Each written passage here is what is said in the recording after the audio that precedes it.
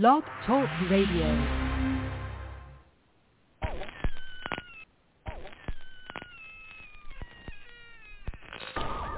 Ladies and gentlemen, boys and ghouls, step right up. Behind this curtain lies a ghastly concoction of delight, horror, fantasy, and terror. Your every wish is our command. Your every whimsical desire brought to life.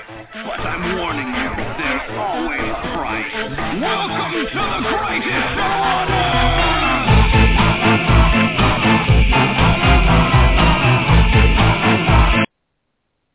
And welcome back to the great show on Earth that is Talking Terror. We're cutting that off. As always, I'm your old pal, the King of Horror, Andy G. You can see him. He's fired up, ladies and gents, because we're going to be talking about The Exorcist Believer a little later on, and other things. But we are joined not by the Ghoul. He won't be joining us. I'm always the King of Horror, Andy G. And, of course, we're joined by the Demonic Dean, who's doing hosting duties tonight, and, of course, the Psychotic Simeon, the Mad Monkey, the Prince of Morris Day. Yes, get fucking with it, Monkey. Hey there, Fright fans and Gold Geeks. Welcome to Talking Terror, the radio show that is every horror hound's go-to podcast for horror news and movie reviews. Every Wednesday night, we are coming in your ears live from 9 to 11 p.m. But if you can't catch us live, don't you worry about it, baby, because we love our fans so much. Every single episode of Talking Terror is always available to you. Yes, you, my freaky little darlings, for free on Spotify and iTunes. Just remember to share the love of your favorite horror show by liking and subscribing to Talking Terror on Facebook and Instagram, baby. What is up, my friend family? Woo! Catch your breath. You ready? I mean, we got a lot to talk about, so we want you to save your voice. So save it up, relax. Yes, that was a great intro, of course. And like I said, yes, the Ghoul was at home. He's doing a little bit of light recovery duty, so he'll be back, I'm sure, next week when we talk a little bit more about my film pick, which I'll reveal later on in the show. But before we get into horror news and things we want to talk about, so as you guys know on the show, as we've talked about, Horror and Sons, they're big fans of ours. We're big fans of Dustin over there. And he brought back his Halloween Horrors writer submissions this month. So on horrorandsons.com, you can check out all the contributors, including myself. I returned the show to do a piece about the WNUF Halloween special, which I think is quintessential. There you go, baby. For each Halloween season. So, of course, these dates for all these submissions, of course, he releases them on October 1st, who's going to be when. So the date of my article will appear on horrorandsons.com on October 30th, Halloween Eve. Just in time to celebrate Halloween. So Devil's Night, you can check out my article just in time for the Halloween season about Chris Martinez, WNUF Halloween special. I had a lot of fun writing the article. And if you guys haven't seen it out there, I know Monkey has, but WNUF Halloween special is a lot of fun. It's not something that we could really cover on the show. It's just something you have to experience for yourself. It doesn't lend itself to conversation, but if you're a fan of nostalgia of the 80s and Halloween, you'll have a great time. So there, of course, is that, and I'm sure there's other things going on, of course. Marie has a Dutchland home opener on Saturday, so that's where I'll be in the evening time, of course, cheering her on as the fall season kicks off at home in the old Lancaster, of course. So, all right. So all that out of the way, of course, all the little business I had. The Dean last week spent the last hour, first hour of the show last week on with us before he went to go see The Exorcist from 1973 on the big screen. I wanted to get your thoughts on that, Dean. How was that experience seeing it in the big screen, full front and center? I mean, look, it was pretty fucking awesome to see The Exorcist on the big screen. Look, this is a movie that, like many people that are fans of our genre, is like the pinnacle. Some consider it to be the greatest horror movie ever made. This was a release, of course, this being the 50th anniversary year that was, in the theaters 3 years before the year of my birth. So, did not have the opportunity to see it in the theater upon its initial release, and then when they did the director's cut version that they did put back in the theaters quite some time ago with like the crab walking scene. I missed it that go round, and I was stoked to see that Fathom Events was doing the 50th anniversary, and as I have really taken to going to see these films when they get back into the theater, I had to go and see it, and I wasn't disappointed. Like it's just I've seen it so many times, and like I know all the beats and all the hits, and there's just something about the big screen and the big sound system where certain things hit like a little bit different, a little bit harder, and it was just a great time, man. The one complaint that I do have, and this is not anything to do with the movie, it has to do with the theater, was like the air was not working in that particular screening room, and it was just like really hot and stuffy, which made for it to be a little bit uncomfortable. But seeing it doesn't matter, man. Like seeing The Exorcist on the big screen was an incredible treat as a horror fan. Oh, yeah, I mean, it's always the worst when you get a hot theater. I've talked about it on the show before. That can make or break an experience, especially seeing something like that. You want to have it the perfect temperature, but you can't fucking complain. You're seeing The Exorcist on a big screen.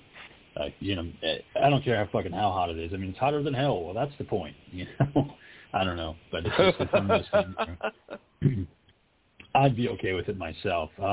What I wasn't quite okay with, though, is that over the weekend I saw David Gordon Green's The Exorcist Believer. I saw it. I don't believe in it, and it didn't do so great. So it'll be on digital on October 24th. The movie came out on the 6th, and it'll be out in digital on the 24th. So that goes to show you just how well it did. But I want to keep going with the Dean here because he just talked about the original Exorcist from 73.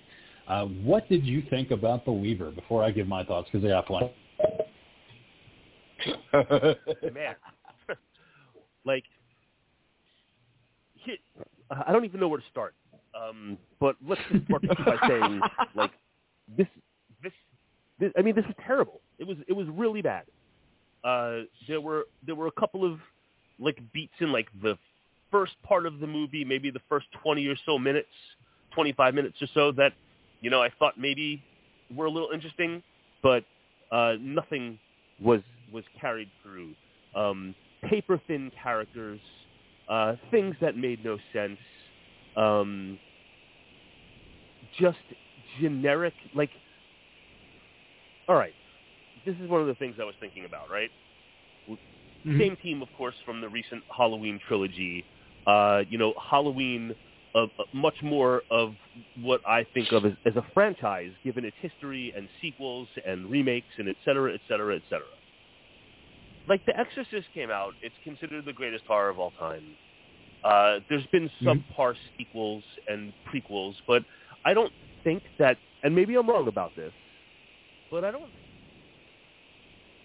this is that it's thought of as like a franchise in the same way that some of the other established franchises are thought of. And I feel like continuing this story is kind of unnecessary because it's kind of like a story that, like, truly is like an open and closed loop.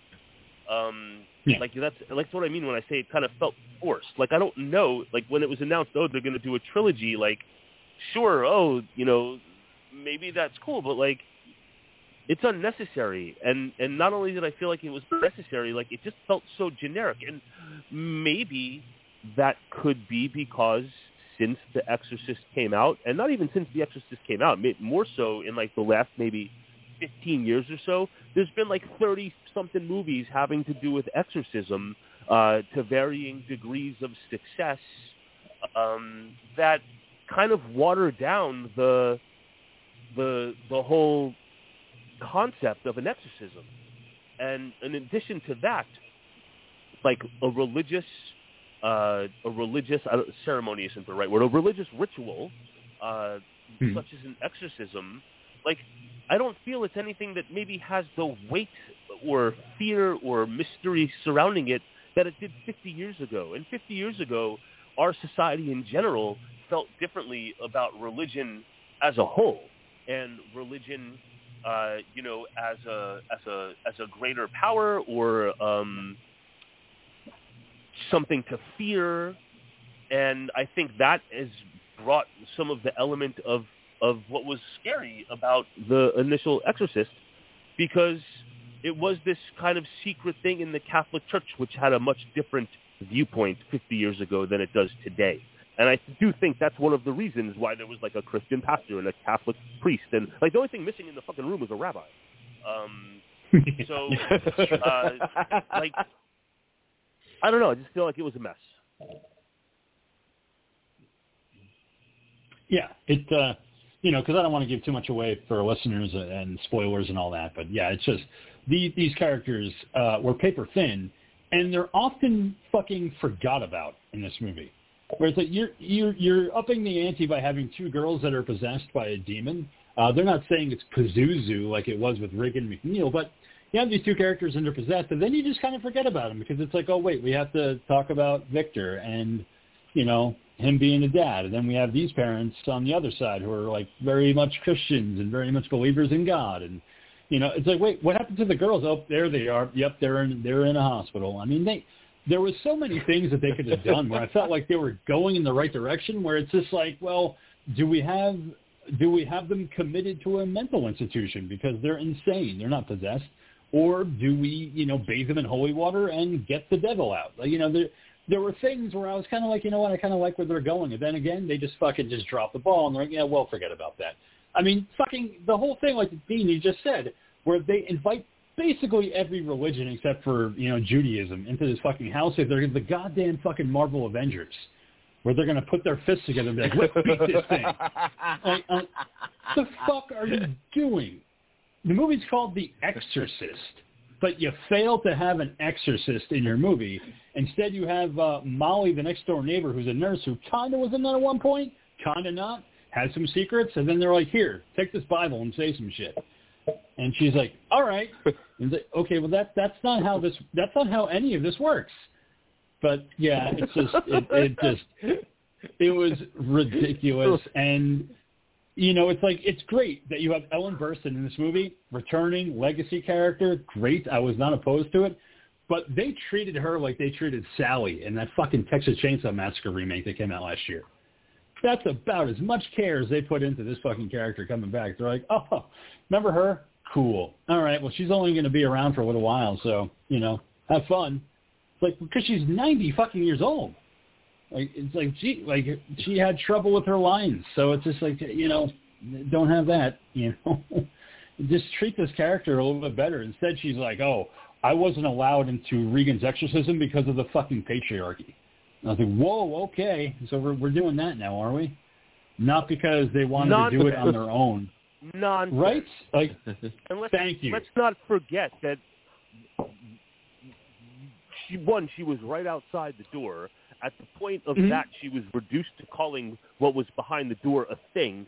And secondly, let's not forget that Father Merrin and Father Karras, one, gave up their fucking lives to save her fucking kid, and two, perhaps Father Merrin has been casted to hell either through the possession going into him or the possession going into him and him killing himself by throwing himself through the fucking window, and suicide meaning that you go to hell. So both of them died, and one of them went to hell to save her fucking daughter. So when she said, because of their patriarchy, I was like, you've got to be fucking kidding me.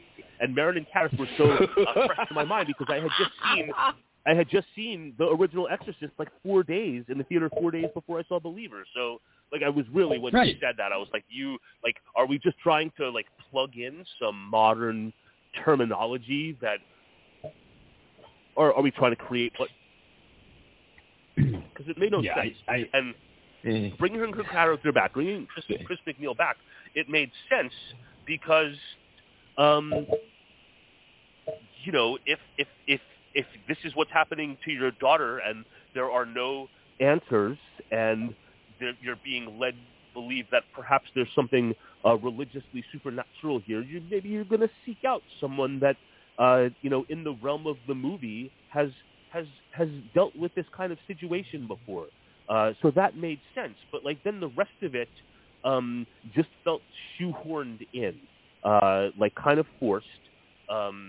You know, really there was no reason for the girls to have any connection to Chris or Regan I thought that when they scratched her name into the bedpost, like, it just didn't make any fucking sense to me, you know? Like, no. Yep. There was a lot, like I said, like a lot of things in the film. It just felt forced and lazy. It felt like fan service. And yeah, how would they fucking know who? I mean, I know they're possessed at that point, but how the fuck would this particular demon know who fucking Regan is? It's not like Pazuzu was like, hey, demons, check out this fucking chick I possessed in 73. Or fucking priest is down here too. Like, you know, not that. It's just that, and again, like you were talking about, like, you know, the whole patriarchy line. I would have accepted that line if she had said, but afterwards, when I had time to truly process what happened, I realized it wasn't patriarchy. It was these two priests giving their lives to save my daughter. They don't even say Karras's name in this movie or Marin Lancaster. They just fucking completely fucking just like, they're gone. They're out the door. Who fucking cares about them? You could always name drop. You could always say, you know, Karras and you know, Marin. But no, they don't. And then they have a priest in this movie who's just kind of like, hey, I'm here, and you know, I'm going to do this, and it's like, okay, well, who the fuck? I don't remember his name. He couldn't even remember his name halfway through the movie. I was like, it's priest with the eyebrows, like that's it, because he had these gigantic fucking eyebrows that were distracting. That's all I could remember was that his name was Eyebrows, and like, you know, it's like, okay, well, we're going to do this, and he's like, okay, well, I got to go to the church and ask for their permission, and they're like, wow, this is some heavy shit, right? And he's like, yeah. And then he fucking comes back, and that's what we get. Is this fucking guy going, like, you know, it was so fucking ridiculous. And the fact that again, you know, fucking Ellen Burstyn at one point looking like fucking David Bowie on his last days in the Black Star video. And I was like, well, because she's 9 years old, and you want her to fucking confront the fucking demon that literally knows every single fucking line from the Exorcist movie. You know, like every fucking line, like, mother, you know. Would you like to leave a message? It's like, okay, so they just watch The Exorcist and know all the fucking lines. Like, they're not saying anything original, and that's why The Exorcist, to me, and I know the Bean has said it too, is a fucking perfect movie. Because you have Regan going through this fucking ordeal until she's finally fucking possessed, and she's completely fucking gone, and the demon takes over. But on the flip side, you have a priest who's fucking conflicted. He wants to leave, you know, his post, and he doesn't really know if he believes in God anymore. And he has to go in and try to decide if this person needs an exorcism. And then you have Father Marin, who's battled this in the past, and he's like, fucking, come on, Karras, we have to battle the ultimate evil, and even though my heart's going to give out, I'm ready for it. There was so much heart and soul in that fucking movie. And in this one, it was completely gone. It was just like, hey, remember The Exorcist? Well, we're going to do it, but, you know, you're probably not going to like it. It felt like way too long. And by the end of it, there was nothing in that movie that told me that there's going to be two more. I don't know about you, Dean, but when that movie fucking ended, I'm like, okay, well, that's it. We're done. Like, the story's over. Like, there's nothing left to tell. Yeah. When that movie ended, I was like, let me get the fuck out of here. You know, I have some, when we start talking about some of the goings-ons in the world of horror, I have some context to that. But, man, like, this, I feel, given the financial investment in acquiring the rights, you know, this $400 million. Pretty big disaster. Fucking Christ! When I saw that number, I was like, wow, they had full faith in it. It's like nobody at Universal was like, hey, wait a second, did any of you guys see any of the Halloween movies that he did? No. Well, I mean, it's a pretty big fucking IP. Let's just fucking go for it. Like, don't worry about it. It's going to be fine. You know, it seems like he's having a great time making these Halloween movies. He can't possibly fuck up the Exorcist movies. No way. We have faith, but no. No. And it's like the fucking next one's called The Deceiver. I'm like, yeah, we were all deceived into seeing this first one. So now we're going to have to go see the second one and be like, oh, here I am again, like the fucking asshole that I am, sitting in the theater, you know, going, oh, hopefully this one. But that's the thing. With Halloween, when that movie ended in 2018, you're like, you know what? You know it's a trilogy. The stakes are gone anyway, so you know that there's not going to be a final battle. So you know Michael's coming back. He's coming back for at least 2 more movies with Jamie Lee Curtis. And this one, it's like, okay, we're done. Like, this is, all right. Like, the credits are going to roll, and then we're going to be done. There's not going to be any more. But then they're like, no, 2 more. Well, then you're just going to make fucking random movies. So now it's going to be like Exorcist of the Week. Next week they're going to be in fucking Miami, and it's going to be 3 girls that are possessed this time, and it's going to be like, holy shit! Now there's 3. What do we do? And now they're bringing fucking every religion in, but they're only going to tell you that Christianity and Catholicism are the only 2 that matter, because the one religion that they do bring in, they're just like, she's crazy. She spits on feet and fucking lights it on fire. Weirdo. Nope, you got to talk about God. You know, like, the fucking way they treated her was fucking ridiculous. Where it's just like, you fucking silly little girl with your fucking necklaces and shit like that. No, we got the Bible and shit. And she was like, yeah, but that's not cool. Like, you know, I have religion too. And they're like, yeah, your quote unquote religion, right? Like, it's just way to belittle somebody that's trying to help you. It was ridiculous. Like, nobody wanted to take her seriously. And I was like, come on, that's the one that I had the most faith in. I was like, no, she knows what she's doing. She's got the whole fucking vibe down. Like, she goes to cemeteries and sits with fucking ghosts. Whereas the other ones are just like, how much is in the collection plate? And that was the true thing that was missing from that movie. I don't know about you, Dean, but just that the one fucking preacher that was in the church, like, I wanted him to be the non-believer. I wanted him to be like, I only do it for the fucking money, man. Like, I do it for the cash. I do it for the pride. I don't do it because I believe in God. But it was such a wasted opportunity. They just never went there, and I thought that they should. You know, calling it believer, have him become a believer in God. But no, we're just going to be a believer in half-priced exorcisms. Because there's 2 of them this time, and they're very loosely tied to chairs in a circle on a floor. And, that's their restraints. And you have to make a real Sophie's choice at some point. So, I think I finally got it out of me. Until we do a spoiler-filled one, when when the ghoul's back. Because it's on digital on the 24th, so I might make that my pick for the end of the year, just to fucking spoil everybody's good time.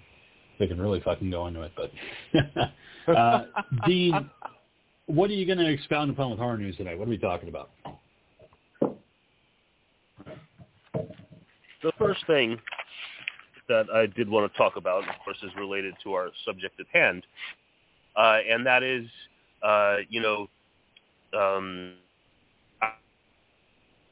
questions about whether this would be the case. It seems that the sequels,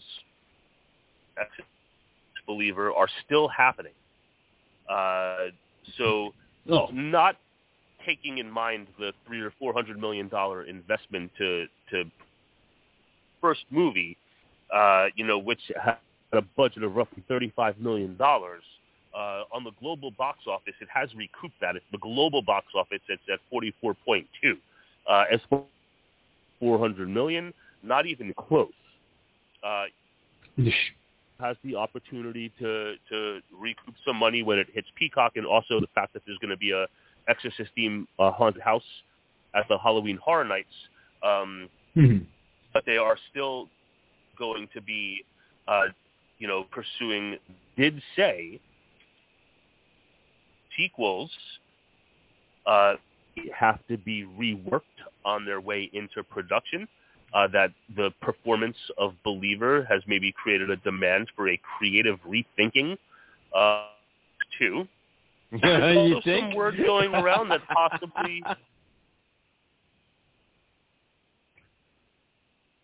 He dropped, so hopefully he can call back in. I'll have to message him, but we could keep going because it keeps rolling. They what he was about to say was that David Gordon Green, and I posted the article on the group chat, is that he might be stepping away from The Exorcist, handing off the reins to somebody else. The funny thing is that he's like, well, I got things going on, and like I got all these other projects I want to do, and I'm kind of feeling like kind of burned out and hard. It's like, no, you're not. You fucking liar. You made a fucking another bad movie. Like, just admit it. Just be like, you know what? This one didn't land. I'm going to try with the second one. So, yeah, like I said, he made a bad movie. Yeah, go ahead. I'm sorry, Monkey. Yeah, but the thing is, also, though, it's like, I don't understand, like, all the push lately about David Gordon Green. It's like, because when you go and look up his stuff, it's like, he only has like 23 directing credits and a shitload of producing credits. It's like, I don't understand why people are pushing him now to be directors of projects. Yeah, I'm not quite sure myself, because I know that, like, before he did the whole Halloween trilogy for Blumhouse, like, he had done, Pineapple Express, which I actually do like. I mean, I'm a fan of that comedy. But that's his wheelhouse. Like, his wheelhouse is, like, weird stoner-type comedies. Like, he works on The Righteous Gemstones. Welcome back, Dean. But, yeah, so I don't know why he keeps getting this. So, yes, you're back. So what were you saying about David Gordon Green and the sequel's Exorcist? Yeah, there's that we're flying around saying that perhaps David Green has what they're framing as franchise fatigue, given his work on the 3 Halloween films, then rolling right into the Exorcist Believer, and with the the panning of Halloween Ends and the panning of Exorcist Believer, that maybe he needs to take a kind of step back from this. Nothing has been announced, no moves have been made, but it might not be that shocking if he does not end up being the one to helm the next 2 sequels. Yeah, we were talking about that when you were kind of logging back in, but yeah, I'd be happy if he did back away completely, if he just took on a producer role. Let somebody else write the sequel. Let somebody else direct it, because Danny McBride and David Gordon Green should not be around these movies. Like, I saw his writing credit too. I was like, oh, fucking Danny McBride, I love you in comedies, man, but please stop making these fucking scripts. Like, stick to The Righteous Gemstones and fucking, the comedies that you do. You're not really good with horror, especially legacy horror movies. It's a little tough. But, Deceiver comes out, and then the third one, Yeah. It's going to be... I don't even think they have a title for the third one yet. I think the second one's just Deceiver, and I think the third one, I don't know. The Exorcist Ends. Yeah, I haven't heard any I haven't heard any title related to the third one. Just that Deceiver is the next one's up. So we'll see what happens. I would imagine that there's going to be a lot of news surrounding this, because this is a really massively poor performance thus far, and the word of mouth isn't going to do it any favors as far as having any legs at the box office. And, I know it's going to be hitting Peacock. Yes. in like a week or so. So, yeah.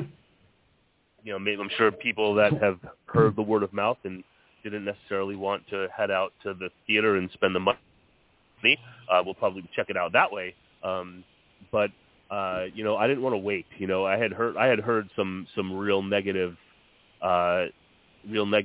views on it, and I had to I couldn't wait. I had the day off on Monday. I had to go see for myself. So I had to go and see it. No. I mean, we I did the same thing. Gould did the same thing. Like, I wasn't going to wait until it came on digital. I wanted to see it. And I walked in there, and I kind of just, sat there.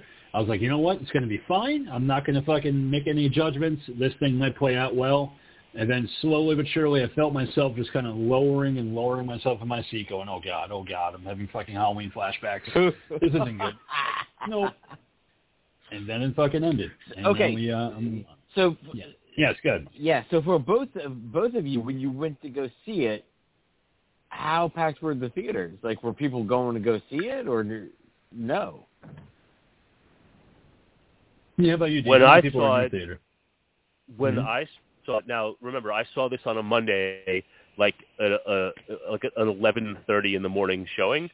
As the movie started, okay. I was the only person there, and a few minutes into the movie, like an older couple showed up and sat down. Oh, right next. I had that would have been fucking horrible. No. And it's funny because I bought my tickets on Saturday night, and I wanted to go to the 1:00 showing on Sunday, and they showed a whole row of people that had took up a whole row, and I was like, all right, well, I'm going to get the one behind them because I like to sit on the end and shit like that. I got in the theater, the movie's starting, and nobody showed up in that front row. Just nobody. I looked behind me. There was a mother with her 10-year-old son and an old man, and that was it. And that kid fucking could not stop coughing.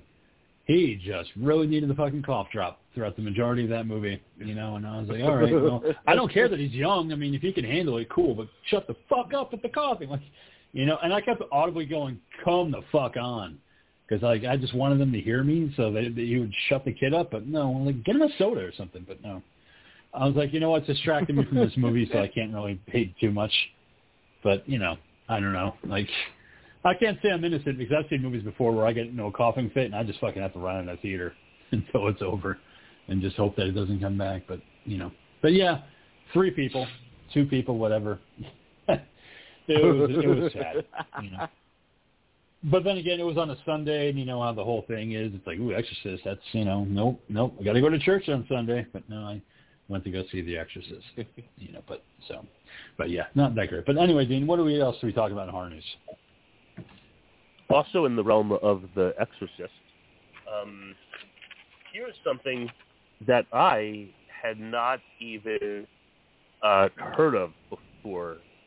At least if I did, I certainly don't remember it. But apparently back in 2016 on Fox, there was 2 seasons of an Exorcist TV series that took place in the world of the first movie. That's right. I don't remember it, and from what I was reading today, it also said it was really good. But what I'm here to talk about is that the 2 seasons combined, which are usually available to purchase on Vudu for a bundle price of $59.80, are currently available to purchase on Vudu for a combined bundle price of $5. That's so pretty if nice. you purchase streaming content for just $5, you can have the 2 seasons of the Exorcist series from 2016. Yeah, well worth your time. Very cool. Dean, if you haven't seen it, it is fucking really good. I mean, the second season is really good because they kind of get away from the whole McNeil family, but they really handle it well in season 1, like the continuation of Reagan McNeil and how she is as an adult after all those years.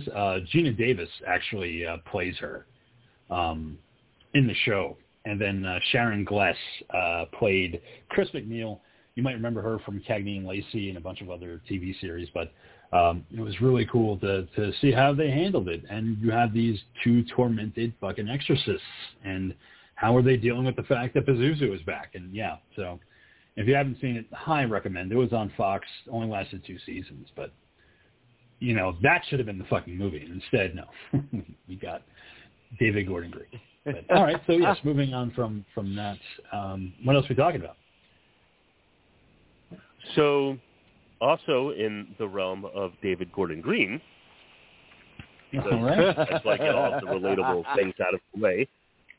Back in 2021, David Gordon Green and Danny McBride announced that they were creating what they were calling a family-friendly animated Garbage Pail Kids series based on the old favorite trading card stickers for the Max streaming service, and not much has been heard about it since, but apparently David Gordon Green and Danny McBride are still developing this animated series, but they're saying that this is no longer a family-friendly animated series, that this is going to be a naughty animated series.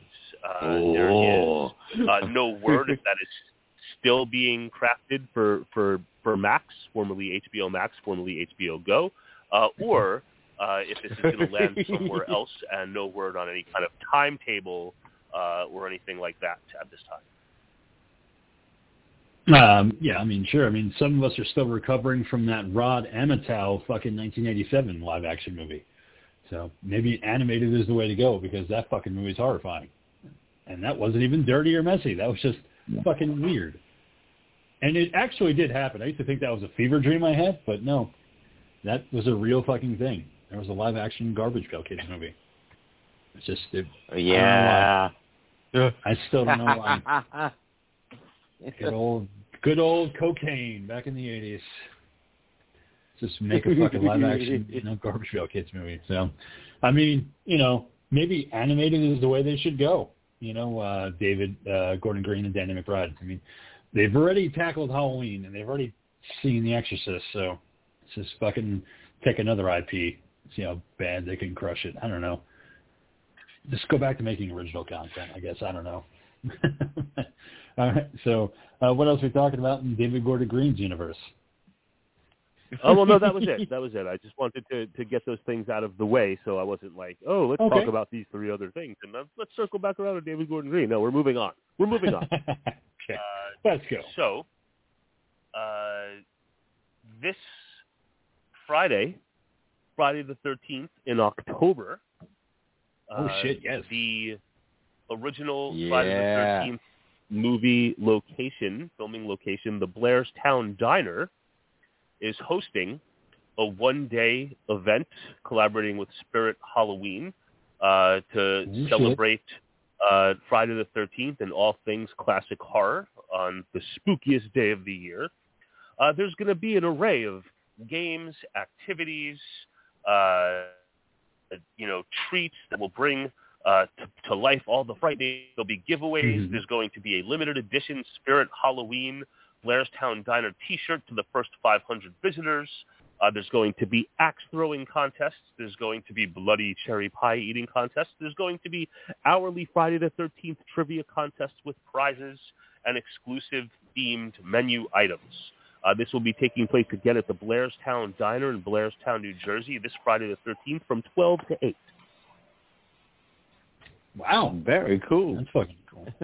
I remember seeing pictures of it online, and I thought it was like a parody. I thought somebody was making fun of it because they were trying to put up that diner for sale.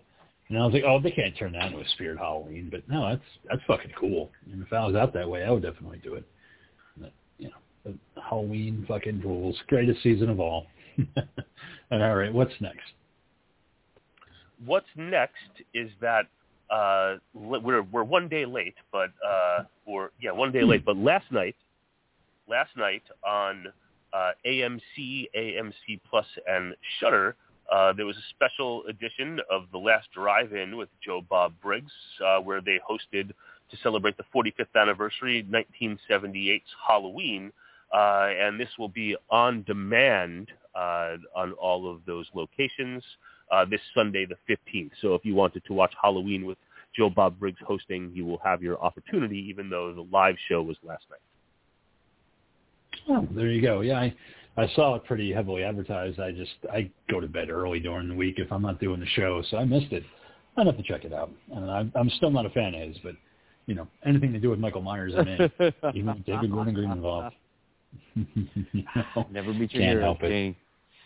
No, they used to tell me that all the time. But hey, listen, I met George Romero and he was a fucking sweetheart. So sometimes you can meet your heroes, and sometimes it does work out. Not all the time. Sometimes.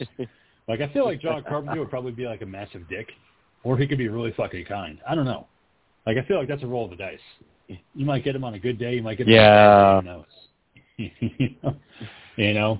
Because John Carpenter kind of strikes me as the kind of guy where it's like, if you got a check in your hand, he's fucking awesome. Yeah, I feel like if I had money in my hands and I'm like, hey, nice to see you, Mr. Carpenter, he'd be like, hey, come here. Just put the money in my hand. Like, and I'd be like, all right, cool. Like, it's great to meet you. Like, I love your shit. And we could talk and hang out. I don't know. I mean, and then I feel bad circling back to The Exorcist, but he did say like, oh, hey, I heard he's fucking doing The Exorcist now, David Gordon Green. How could you possibly mess that up? Yeah, I put that on the Talking Terror Facebook page. So. I saw that on the Talking Terror page, where they had the interview with John Carpenter. I was like, how could you fuck that up?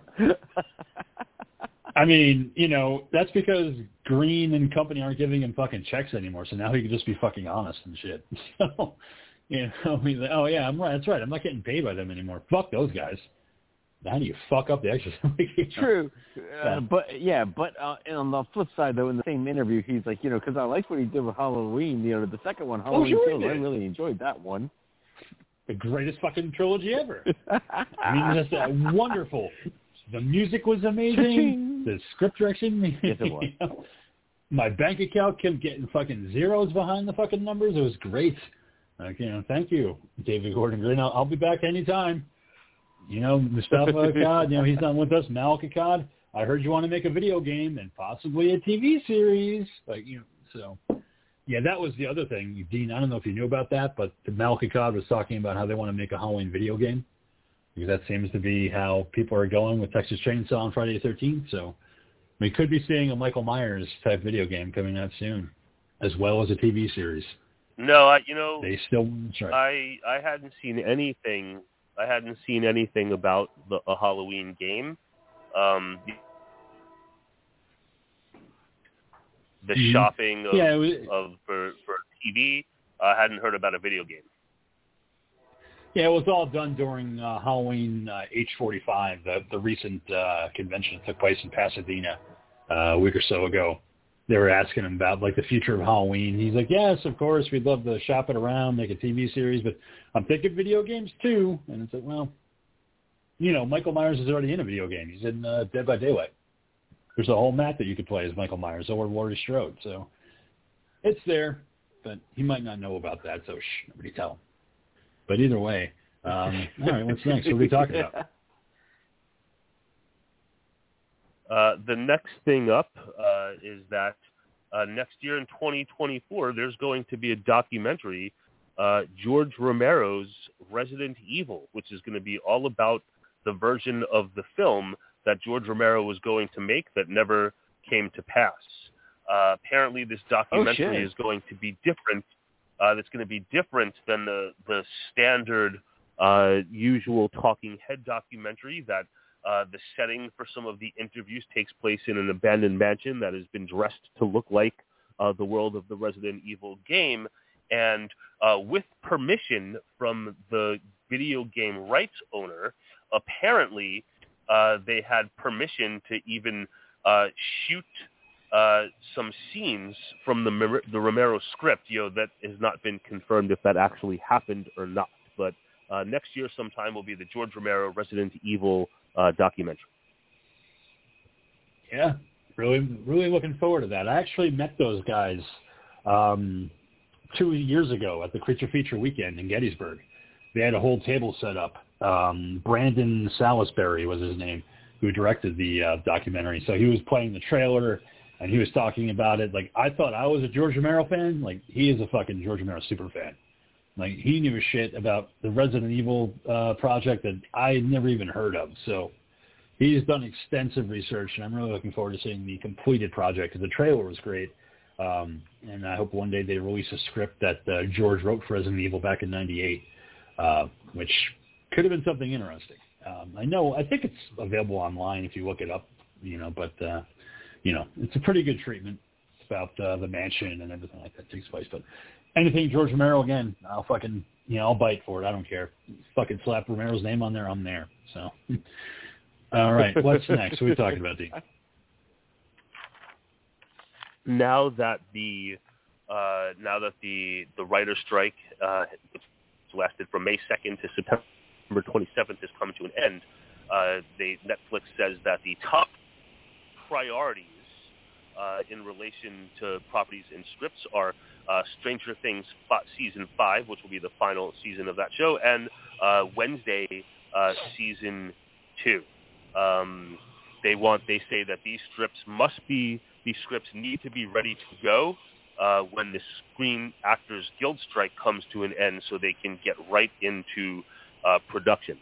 As far as Stranger Things 5, there's very limited details about what to expect, but one thing that did come out is that Predator Prey director Dan Trachtenberg will be directing one of the episodes of Season 5 of Stranger Things.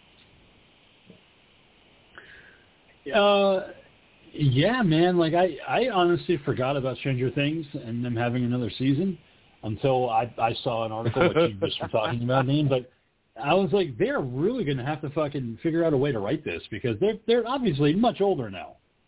So it's going to be interesting to see how they handle the material, because they're if you ask me, they're going to have to do a fucking time jump, but times fucking 10. Yeah. Where it's just it's the fucking mid-'90s, so they're all going to be wearing fucking torn jeans and fucking flannel and listening to Soundgarden and Nirvana. That's the only way you can do it. Like, you can't do the '80s anymore. Like, it's over. But we'll see what they do. I mean, it's going to be weird if it's still the '80s and they're looking like they're in their 20s. I don't know what you guys think, but that's just my 2 cents. I'm agreeing with you. Is that they're going to have to time jump, but it's like, you know, yeah, they're or you're going to have to sit there and just push it to the point where they're actually adults now. Mm-hmm. What do you think about that, Dean? I'm sorry, say that one more time.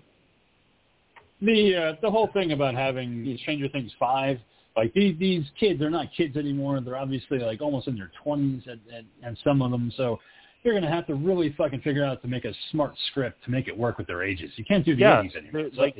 Like they previously did. Like there's going to need to be like a time jump. Like if you were to go back and watch like the last bits of the 4th season, you will clearly see camera framing that was positioned in such a way to make some of the characters appear physically smaller than they actually were.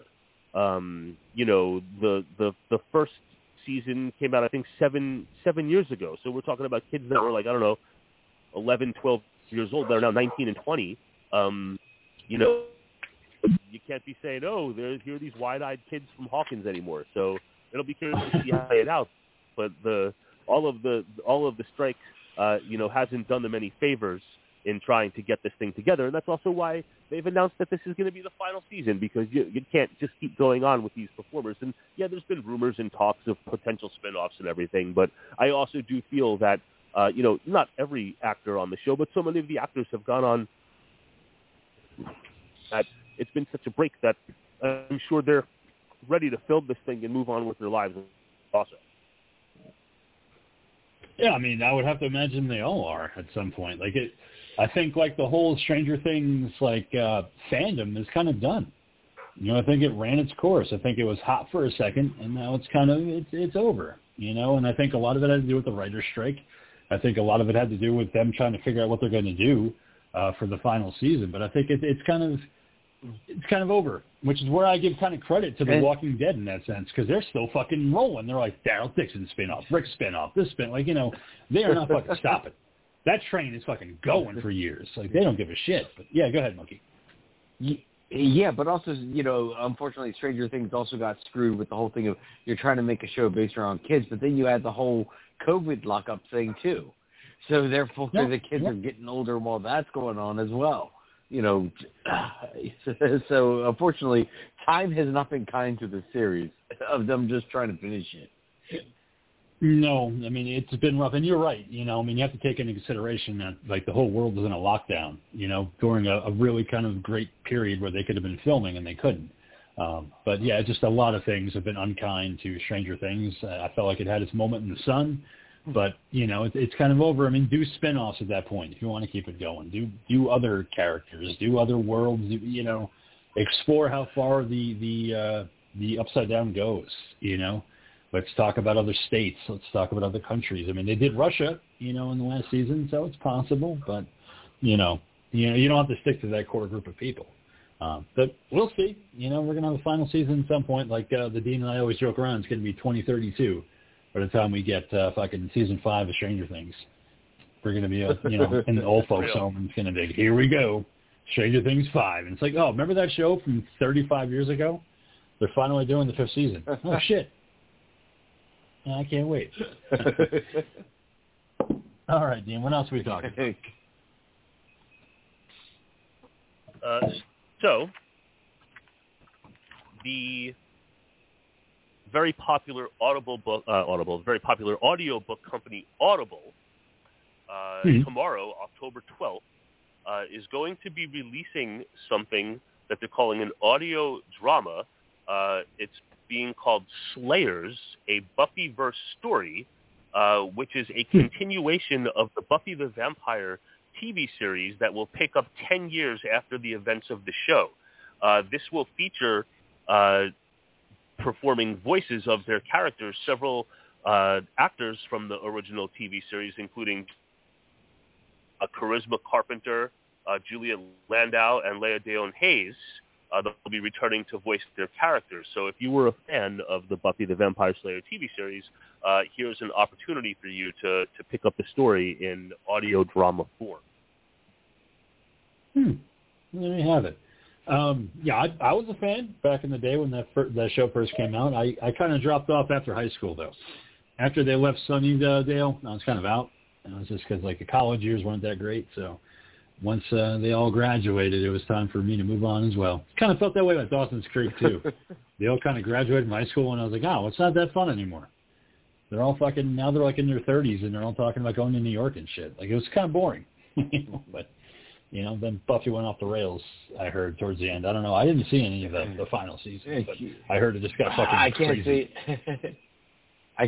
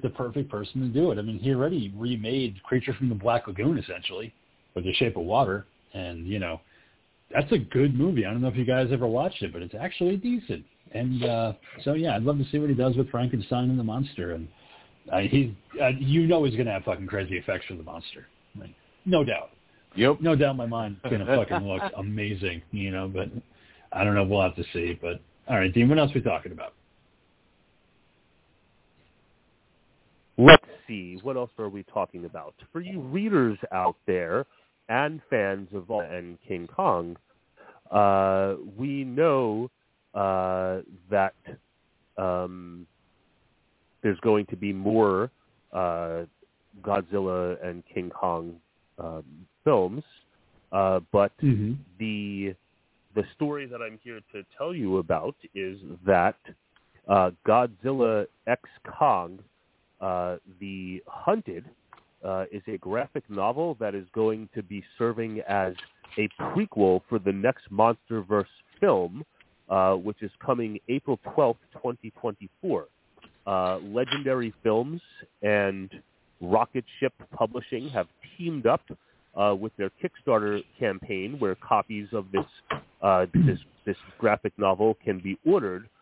They're also close to reaching their $79,000 launch goal. So if you're looking forward to the next MonsterVerse film next year, this graphic novel will serve as a prequel to that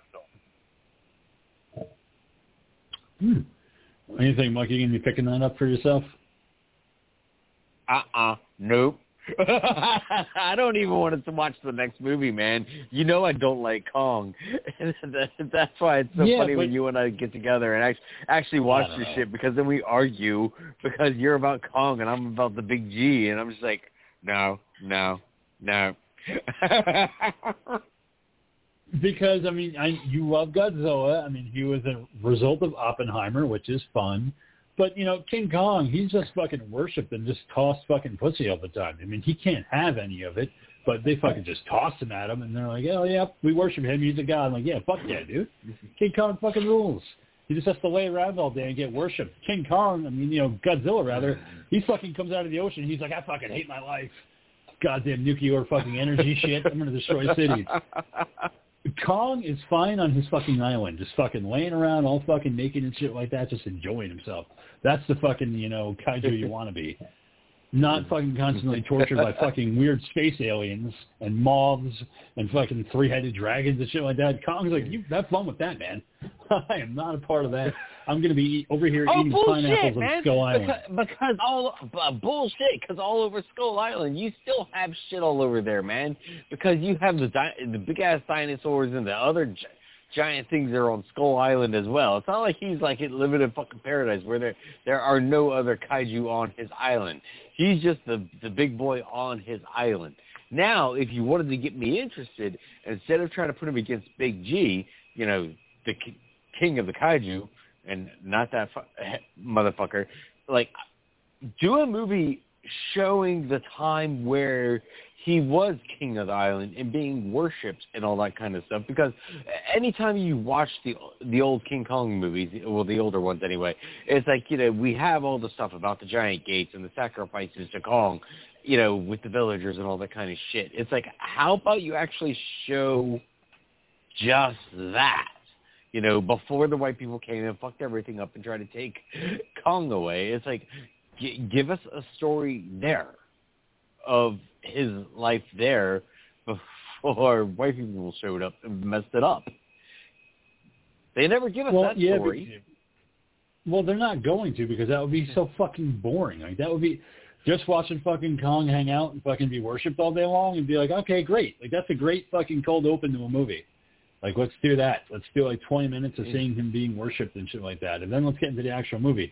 An entire movie of just him fucking laying around fucking being worshipped. And the only reason he kills those fucking kaijus on his island is when they fuck with his shit. It's like, you coming after my women, bitch? Fucking no. Then he's got to slap him down and he's got to show him a lesson. Like, you know, he's not popping out of the ocean because he fucking feels weird and has to go destroy a fucking weird monster. No.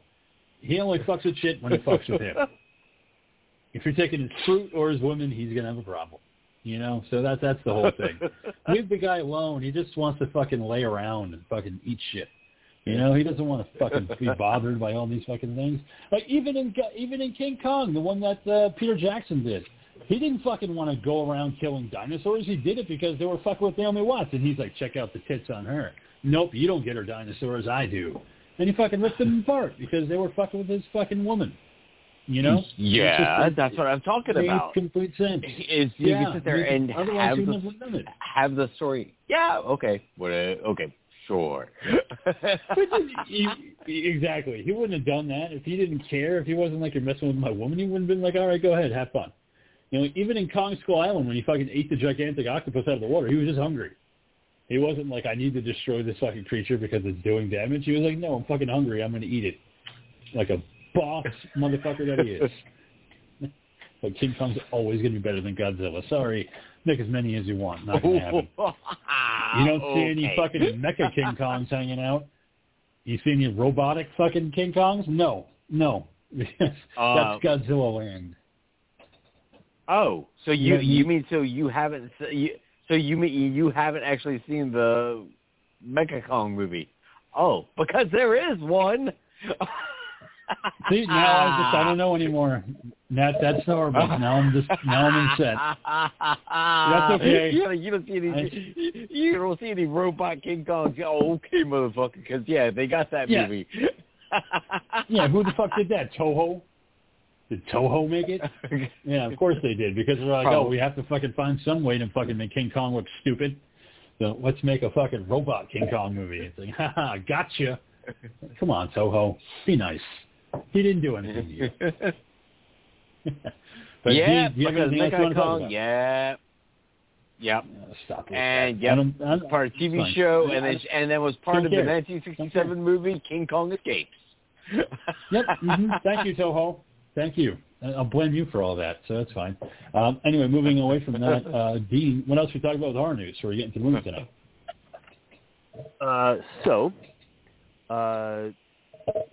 Society of the Snow was a novel from an author named Pablo Vierche in 2008.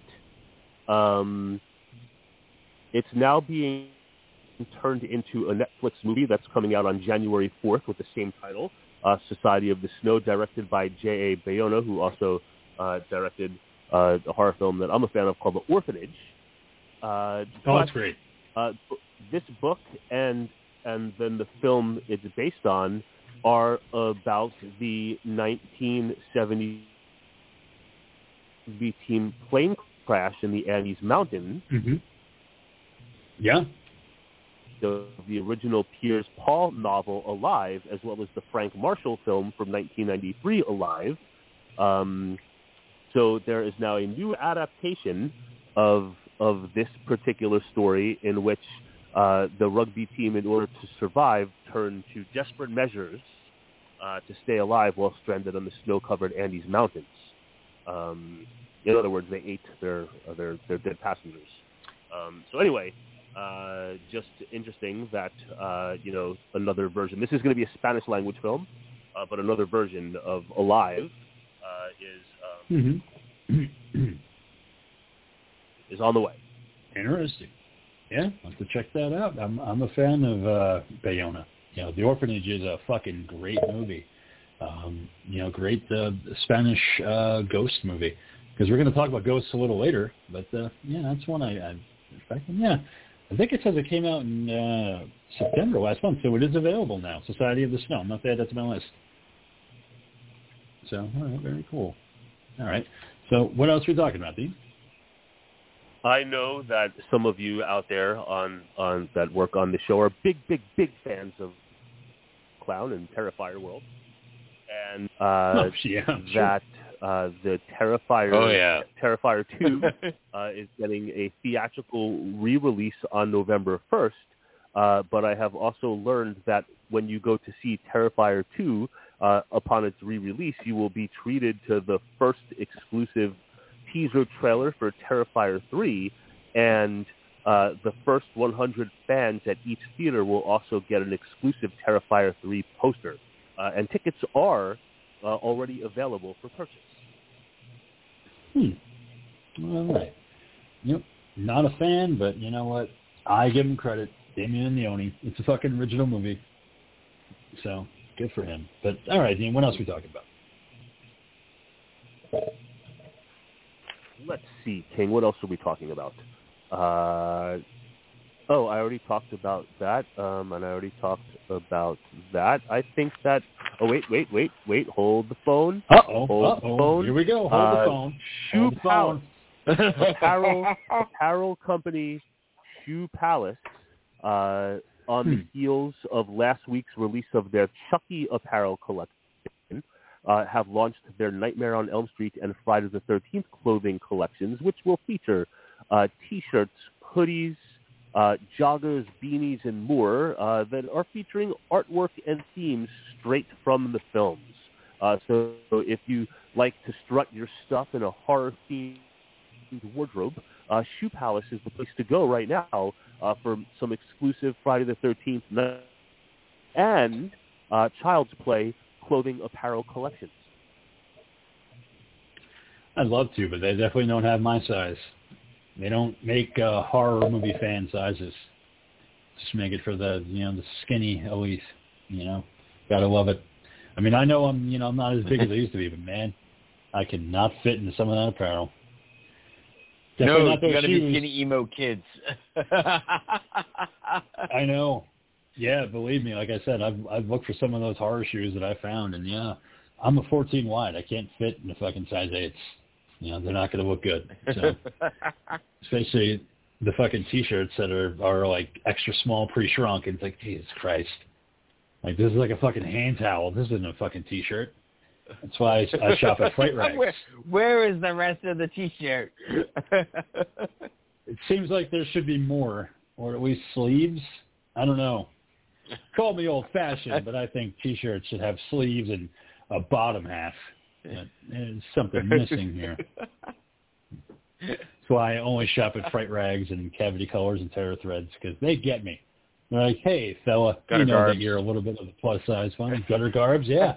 Hey, they get it. They get it. They're like, for our rotund gentlemen, we have bigger sizes because we know you guys, are a little bit bigger. You're not quite as small, but we offer small sizes too, so they're equal opportunity. They don't care if you're Jumbo Jack or Skinny Sam. They fucking got your back. So that's why I love supporting those companies, and I'll be buying more on Friday from Fright Rags because it's Friday 13th, and they have Friday 13th collections available, including victim pins and T-shirts. I'm not trying to plug the fucking website at all. I'm just excited about the Friday 13th collection coming out on Friday because they have fucking victim pins, and I was showing the monkey how they have a pin for Demon from Part 5. Look, that's fucking genius. Damn it, Justin. Damn it, Justin. And yeah, the Friday 5 shirt. Oh, it's going to be great. But all right, so was that your last item for tonight, Dean? Yes, it was, King of Horror. Okay, Demonic Dean. Well, tonight is your film pick of the week of Don't Listen, a.k.a. Voices from 2020, directed by Angel Gomez Hernandez. So why don't you give us a synopsis and what you thought about the movie? Yes, Spanish film Don't Listen, or Voices, translated to Voices, directed by Angel Gomez Hernandez, was released July 24th, 2020. So, like I said last time, he's sticking to the modern realm for this go-round. But in this film, there seems to be some eerie goings-ons surrounding the 8-year-old son, Eric, the son of Daniel and Sarah, who talks to his shrink about hearing voices and having visions of how people will meet their demise as they are, just living in their new home. So, there's some untimely deaths. Father, not father as in religious, but daddy, father, Daniel, is trying to figure out what is going on, what happened to his son, and what is going on with his family to learn the result that maybe was not the one that he was looking for. And that is the brief synopsis of Don't Listen. All right. What'd you think about the movie? So what? Yeah. I mean, look, this is okay, like kind of modern, like haunted house-y kind of horror film. I like the haunted house kind of stuff. I actually just recently mentioned The Orphanage. Yes. So like the haunted house slice of the genre is one that I'm sometimes a fan of, and I like this one. It did not. This is nothing that like reset the bar for haunted house style horror, but like I thought there was some effective atmosphere and some spooky imagery and a decent enough storyline to keep me engaged. All right. So, Monkey, what did you think about Don't Listen?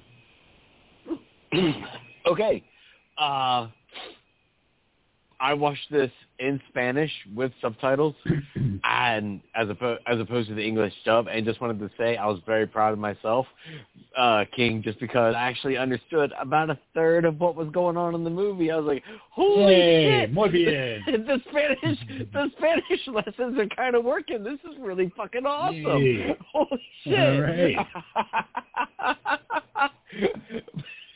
Muy bueno. Kind of cool. So I'm a third of the way of being able to finally watch Santo shit without any translation.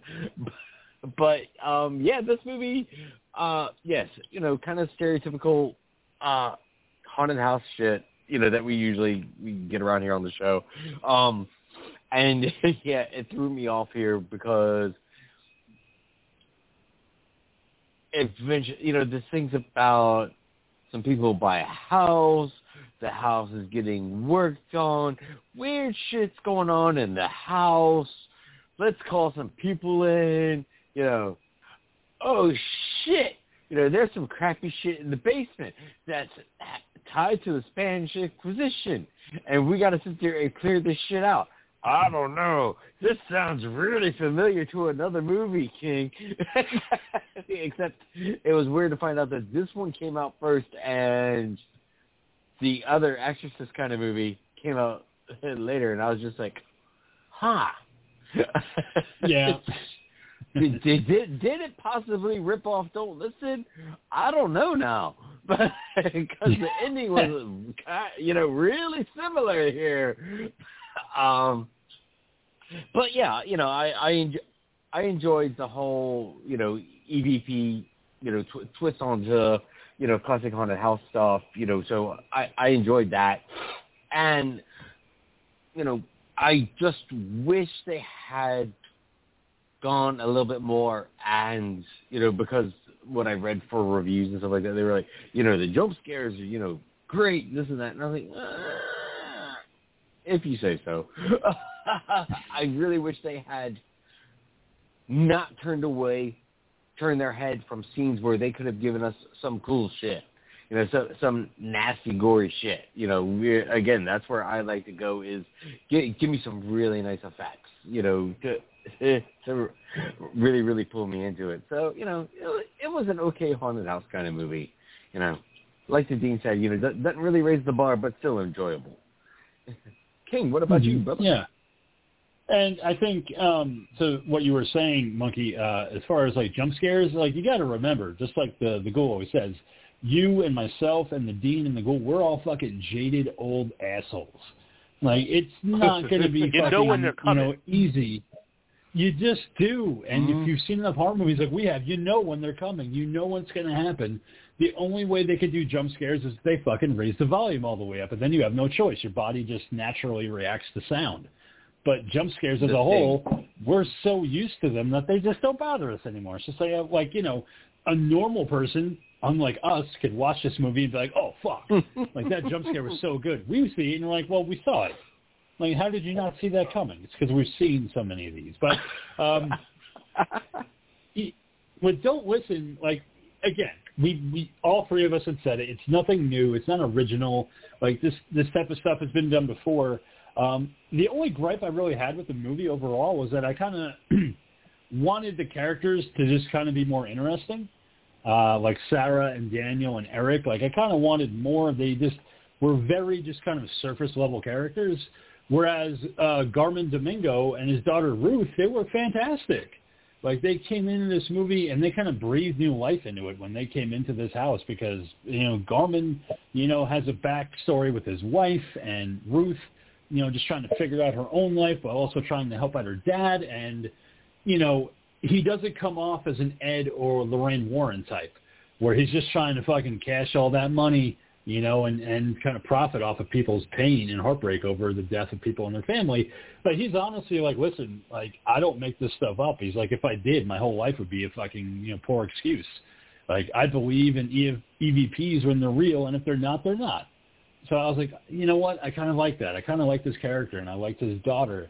Not just because she was easy on the eyes, but because, she was a good character. It's just the family just kind of felt very just one note and kind of forgettable, until you have to remember it's about them. Mm-hmm. Yeah, but at the same time, like not exactly like the best acting, like of like them actually emoting, on screen. Yes, yeah. It was. No, I completely agree. And I watched this one in Spanish as well with English subtitles, so it wasn't like it was a bad dub. It obviously it wasn't. It was subtitles, but at the same time, like you said, the acting wasn't the best, but it wasn't like the worst movie I've ever seen. It really wasn't. I actually enjoyed parts of it. But let's get into it. So the movie opens with Danny Belasco, quick reference to The Legend of Hell House by Richard Matheson. You got that. Belasco House. So yes, I did. I caught that right away. So he's using a skimmer in a pool to remove a red ball. Also, Red Ball from The Changeling, George C. Scott horror movie about a ghost. We've covered it on the show. A red ball was featured prominently in one of the scenes after he drops it and the ghost brings it back. But, so already I'm like, okay, so we're good. So we then cut to a young woman named Dr. Carol who's talking to a young boy named Eric. His parents have called her there because moving can be tough, and he's also having trouble sleeping because the voices keep waking him up. They tell him to draw things sometimes. He says that they're talking to him right now, but he can't tell what they're saying. So we cut to outside of the house, and Eric's parents, Sarah and Danny, are talking to her, and she tells him that he's hearing voices because, he's a lonely kid. Like, he doesn't have any friends, and he can't sleep because the parents are house flippers. They move into a house, they renovate it, they flip it, and boom, they're moving to the next house. So he has no sense of stability in school, with friends, and social life, so it's tough for him. And back in the house, we see Eric watching the woman leave as his walkie-talkie turns on and voices can be heard as Eric listens. So we cut to Dr. Carol driving home when her radio begins to go staticky, just as a fly enters her ear, which causes her to become slightly distracted. Suddenly, an unseen force is controlling her car, and it speeds her right into a tree, sending a branch right through her face. And then we see Eric has drawn a picture of a bloody tree branch and hanging it on his bedroom wall. That shot of the face was awesome. Yeah. And that's like, within the first 10 minutes, and I was like, oh, fuck, this is going to be good. But it was like, I was like, oh, man. Because as far as effects, we pretty much only have one other in the rest of the movie, that even comes close to this thing. That was just fucking beautiful. Mm-hmm. Yeah, and we'll get to it. But if it's the same one I'm thinking of, and if it is, I'm pretty sure we can talk about it. But so sometime later, Eric and Danny get to work doing some chores around the house, but then it's bath time and Eric needs to go. And in the uncomfortably carpeted bathroom, I don't know, it just kind of creeped me out, the fact that it was like fully carpeted. And I was like, that's one room you don't want a lot of carpet. 70s, man. It's 70s. Houses that have carpet in the bathroom. What a horrible, horrible thing. It was insane, and it's 2020. It's not the 70s anymore. So there's no reason for shag carpeting in bathrooms. But you don't know how old this house is. That carpet was not 70s carpet. That was regular carpet. That was like recent. Like that was like just laid down. That's how fresh that red carpet looked. But anyway, Eric is bathing, and then he hears voices coming from a baby monitor hanging from a shower head. Sarah walks in to help him finish bathing, and she notices scratches on his arm, which she believes are from the cats. So she's like, these damn cats. But Eric wants to know suddenly why his dad hates him. Sarah wants to know why he would ask such a question, and he says that he heard his dad say it through the walkie-talkie. So we cut to that night. Danny's watching a program where a man, German Domingo, is being interviewed about EVPs. And that's when Sarah's like, hey, did you scold Eric at all today or, like, talk to him? And he's like, hell no, I don't talk to that kid. 1 second. Yeah, go ahead. So he denies saying anything kind of bad to the kid. And he's like, forget about it. So Danny reassures her that nothing's wrong with Eric and that he'll be fine once he makes some friends at school. And that's when we cut to much later that night. Danny's awakened by the sound of the pool gate closing and opening. Eric also wakens up to the sounds of the walkie-talkie. Danny closes the gate. When he goes back inside, he hears Eric on the walkie-talkie saying he needs to go to sleep. In Eric's room, one of Eric's toys starts going off by itself, moving around. Eric turns it off, and that's when he suddenly sees decaying old feet under a plastic sheet hanging in his room. You can see the outline of a person. This is walkie-talkie goes off, which causes Eric to jump back in the bed under the covers for safety. Go ahead, sure. Yep. So all the noises suddenly stop for a moment before the sheet is ripped off by Eric, but it's only Danny looking around, seeing if Eric is okay. Eric is freaking out, so Danny grabs onto his foot and kind of rubs it in a weird way and comforts him as Sarah also enters the room. I don't know. Maybe it's a Spanish thing. So Sarah comes in and she's like, I'll take over from here. Yeah, it's weird because it happens more than once, and it's when it's going to happen again, we're going to say it. Maybe Tarantino was like, a foot advisor for this movie. Maybe because he would be really into that, so it would make sense. But anyway, Sarah notices that there's a cut on Danny's hand, and he's like, oh, how the fuck did that get there? And he just wraps it up in a bandage. And the next day, when Danny's doing some work around the house, he notices a gash in the wall and sees that there's a bunch of flies, and he's like, this fucking house. But luckily, he's distracted by Sarah and Eric coming home, and he finds out that Eric has been effectively expelled from school. And he's like, what the fuck? You just started. And he's like, I don't know. He's like, shit's first crazy. Day of school, kicked out. Oh, booyah. And let me tell you something. No time. It's like, and granted, this is not like the United States, but like, expulsion is rare and extreme. To hear that, I was like quite surprised that they were like, but they were just like, they've asked him to take a couple of days off to reset, but no, he was expelled. That's obviously wherever this movie takes place, they are fucking serious about education, man. Like, you fuck up on the first day, you're out. Like, there's no, there's no suspension, there's no detention. It's pack your shit and go. We don't want you here anymore. So, yeah, apparently Eric has to go home, and Sarah and Danny wonder if they should call Dr. Carol because maybe she can help and come over. Sarah feels like she can't do all this on her own. And Eric's like, by the way, she's dead. And they're like, no, what? No. Like, she's not dead. Dr. Carol, es muerte. Hasta luego, adios, madre and padre. But no. So, of course, they deny that, and they're like, well, there's no way he could have known that she's dead. So they call up whoever that knows Dr. Carol, and Danny's like, oh, shit, she fucking died on her way home from our house, crashed her car. How did Eric find out about that? And Danny's like, I don't fucking know. Like, somebody probably told him about it at school. Yeah, because some kid at school is going to know about his fucking psychiatrist getting killed. Yeah. Hey, I heard this Dr. Carol was impaled he was in a car accident and got impaled through her face with a tree branch. I heard about that the other day. And you're gonna eat that? You're gonna eat those cookies, Eric? And then fucking Eric just fucking punches him right in the face and gets expelled. And that's what happens. So see, we're filling in the blanks. So Danny later brings Eric some food. Don't about my psychiatrist. Right? She's hot. She's no Dr. Woman. She's actually good on the eyes. But anyway, Danny comes and brings Eric some food, and he asks Eric, who he's talking to on the walkie-talkie the night before. Eric says, I was talking to you. And he's like, no fucking way. I wasn't even in the same room at that time. So Eric asks if he's crazy, and again, he gets this awkward ankle rub from his dad.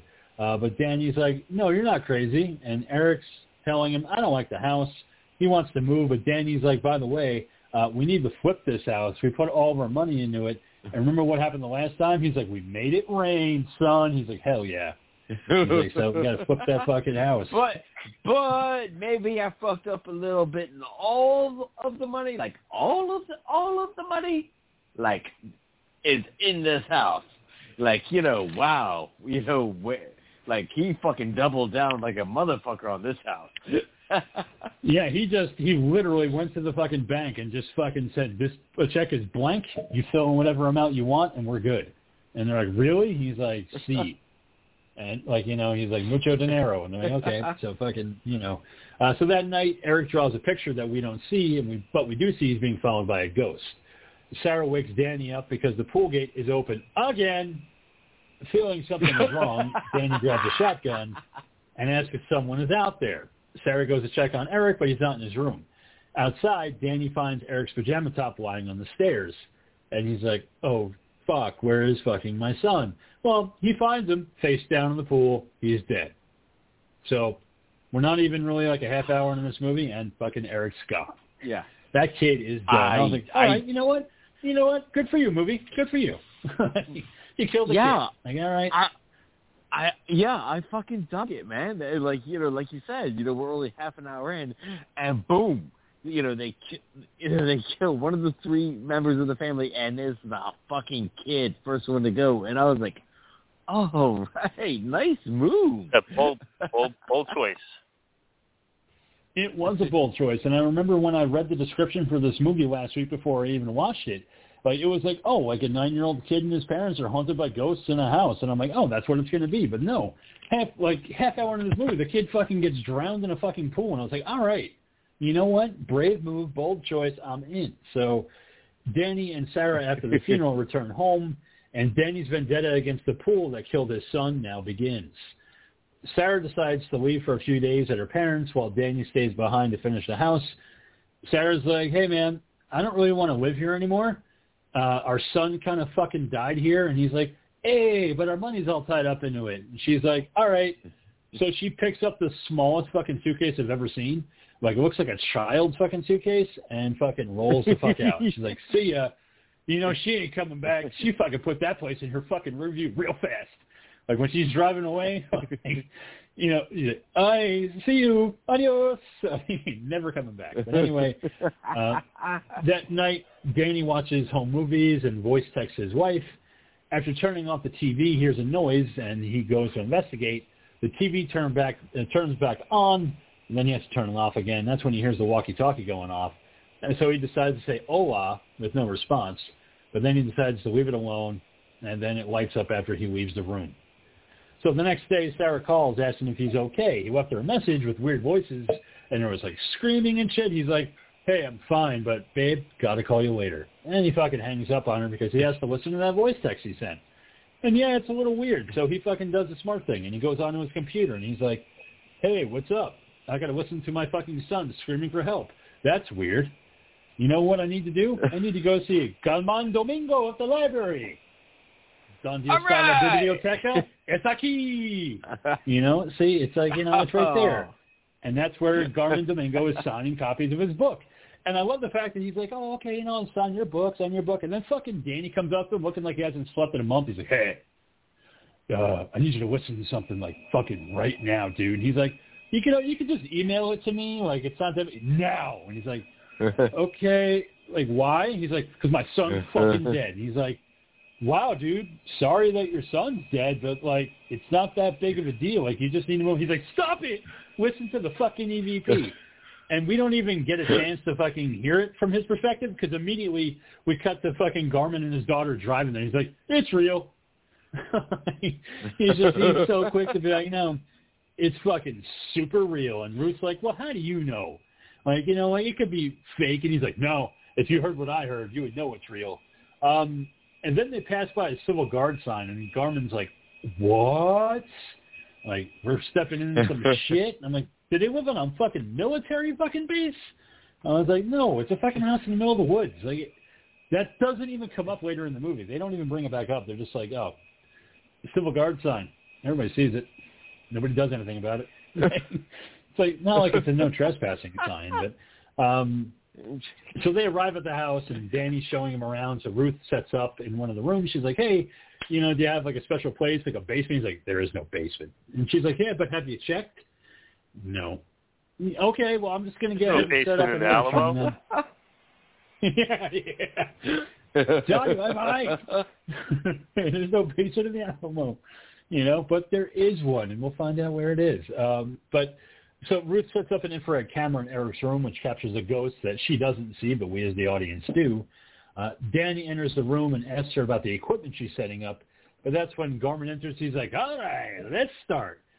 For half a second, I thought that Danny and Ruth were going to have a moment where they bang at some point in this movie, because like they're looking really fucking intensely at each other, and I was like, oh shit, all right, they're going to fucking end up recording themselves banging. Doesn't happen that way, though. No. She's looking at him like she doesn't want to fucking be there. He's the reason she doesn't want to fucking be there. She doesn't want her dad going out on these jobs. She just wants him to retire, and she does not want to deal with assholes like him. So that is not a look of lust. That is a look of, I want to beat the living fuck out of you. I don't know. Sometimes that can make for really hot sex, dude. Like, if you're fucking really angry at somebody and they're fucking really angry at you, I mean, that leads to some fucking intense fucking mattress spinging. Trust me on that one. And I've been there many times. Well, I mean, it's even better in Spanish, but, like, I've dated girls that were Italian and really fucking fiery like that, and I've had fucking coffee mugs tossed in my head that led to some really good sex. So don't knock it until you try it, is what I'm saying. It's what I'm saying, because you could always put a Band-Aid on. But, man, you just got to have that, where they're fucking screaming at you in fucking Italian. You have no idea what the fuck they're saying, but you're just hot. Yeah. So it's fun, is what I'm saying. So anyway, Garmin goes into the other room with the mic to record sound, and that's when Ruth notices someone she thinks is Danny on the infrared. She tells Garmin to tell him to leave, but he's like, no one's in here. Danny's outside fucking being sad about his kid being dead. So Garmin walks around with the sound equipment, and they hear childlike singing coming from upstairs. Garmin's like, I'm old. I've lived a long life. I'm going to go upstairs. And Ruth's like, okay, but be careful. So, because at any point this guy's life could end because, he's been around for a while. He's an old man. They haven't said that yet, but he's significantly old. But anyway, so in Eric's bedroom, Garmin hears voices, and Ruth can be heard telling her dad to leave the room because it's right in front of him. But instead of leaving, Garmin stays and is attacked by the ghost, but not harmed. Later, they review the infrared footage, and Garmin finds it incredible, a paranormal phenomenon. Ruth's like, yeah, no, this is stupid. But Garmin's like, no, we got to stay one more day. And I'm like, oh, well, they're probably just going to leave, right? They'll leave and come back. No, they fucking sleep like they fucking are renting out an Airbnb. Like, they are fucking comfortable. They got enough room. Beds. They got so much fucking room, and, of course, everything is going to work out. So that night, Ruth is asleep at the computer monitors, and Garmin is woken from his sleep by a ghost who he seemingly recognizes. He follows as the ghost beckons to him, and he heads downstairs. And we cut to the kitchen where he sees his wife, Sophia, cutting up some vegetables, which shocks him because, guess what, she's dead. He thinks he's dreaming, but she kisses him and says he's not dreaming at all. Tells him to sit down for his favorite meal. It's like, dude, he's getting kisses, he's getting wine, he's getting food. He's living his best life in this fucking house. Why he hasn't come there years ago, who knows? But you know what? He's having a great time. So, Sophia's kind of talking to him very sweetly, giving him some wine. And then she's like, hey, we could be together forever. And he's like, really? How? And she shows him a knife and cuts his wrist, and she's like, that's how, silly. And he's like, oh, shit, it's a cross. That's a serious one. It's not up and down like I want attention. But no, it's the death one. So he's kind of shocked, and he's like, what the fuck is going on? And that's all of a sudden when he kicks back to reality, and Ruth is running out to get Danny as we see Sarah get woken up in the middle of the night as well from an unknown caller, which happens to be Eric calling from the other side. I don't know about you guys, but I kind of had to have a laugh at this segment because she picks up that phone and she's like, well, it can't be my son, Eric. He's dead. But then he's like, but Mom, you have to help. Dad brought a guy over and he wants to hurt me. I'm hiding under my bed. Come help me. And she's like, I'll be right there. I'm like, what? He's dead, ma'am. Like, you buried him. You saw had him a funeral. But, people can have... people in the throes of grief are not necessarily thinking rationally. That's possibly true. We don't get enough of a time frame as to how far this has been, though. That's the other thing that I kind of had a problem with.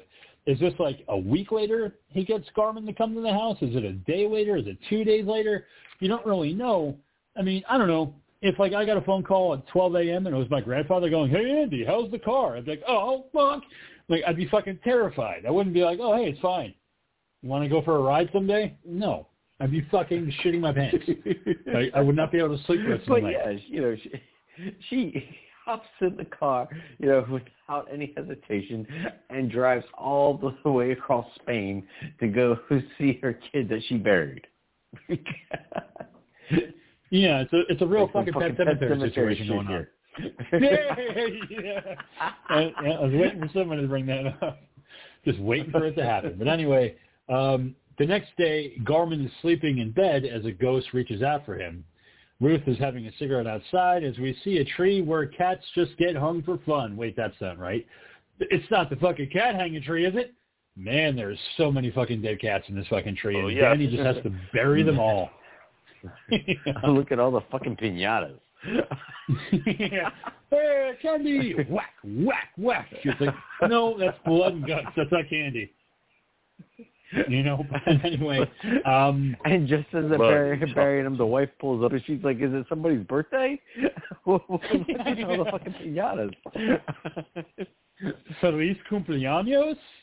Like, no. So, you know, and of course, like I said, Danny fucking buries them all in a mass fucking grave. Like, he has no problem with it at all. It's just like, this is what you do. And Garmin tells them that they can't trust or hear.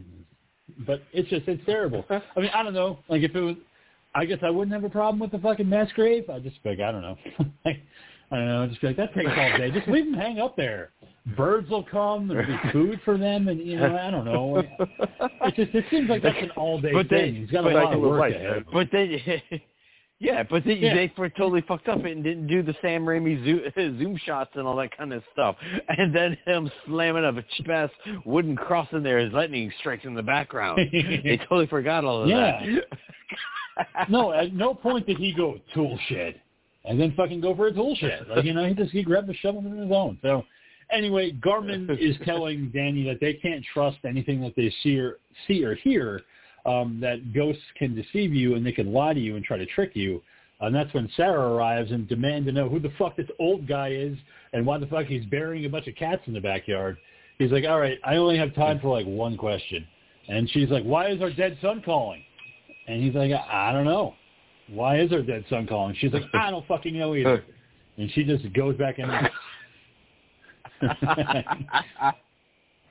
So, meanwhile, Ruth is on a little vacation downtown, you know, kind of twirling around, tossing her hat up into the air, having a great old time away from the fucking evil haunted house. When an old woman appears in a doorway, and she's like, hey, why don't you go ahead and come on inside and I'll tell you about the fucking house with all the voices in it. And she's like, all right, seems reliable. I trust it.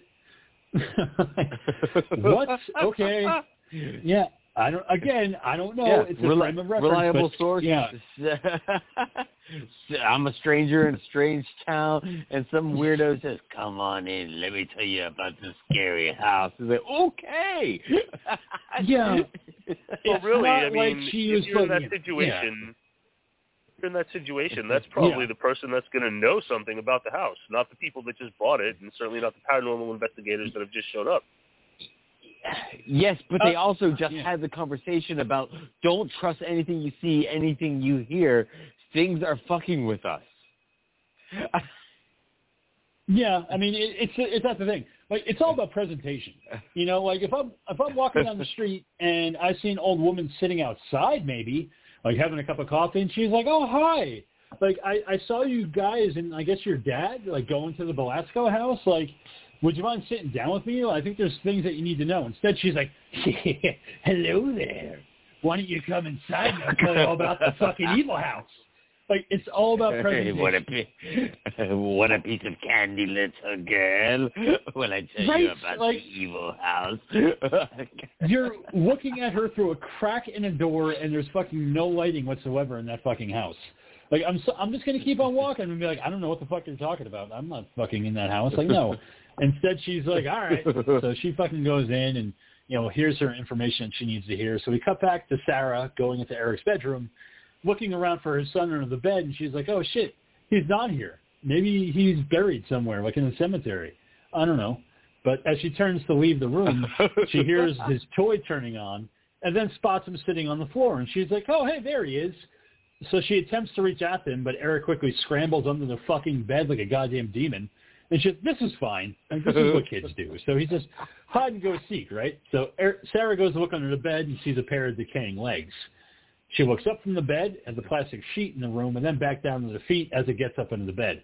And that's when Eric quickly rushes past her. And this goes on for like 5 fucking minutes. It fucking goes on.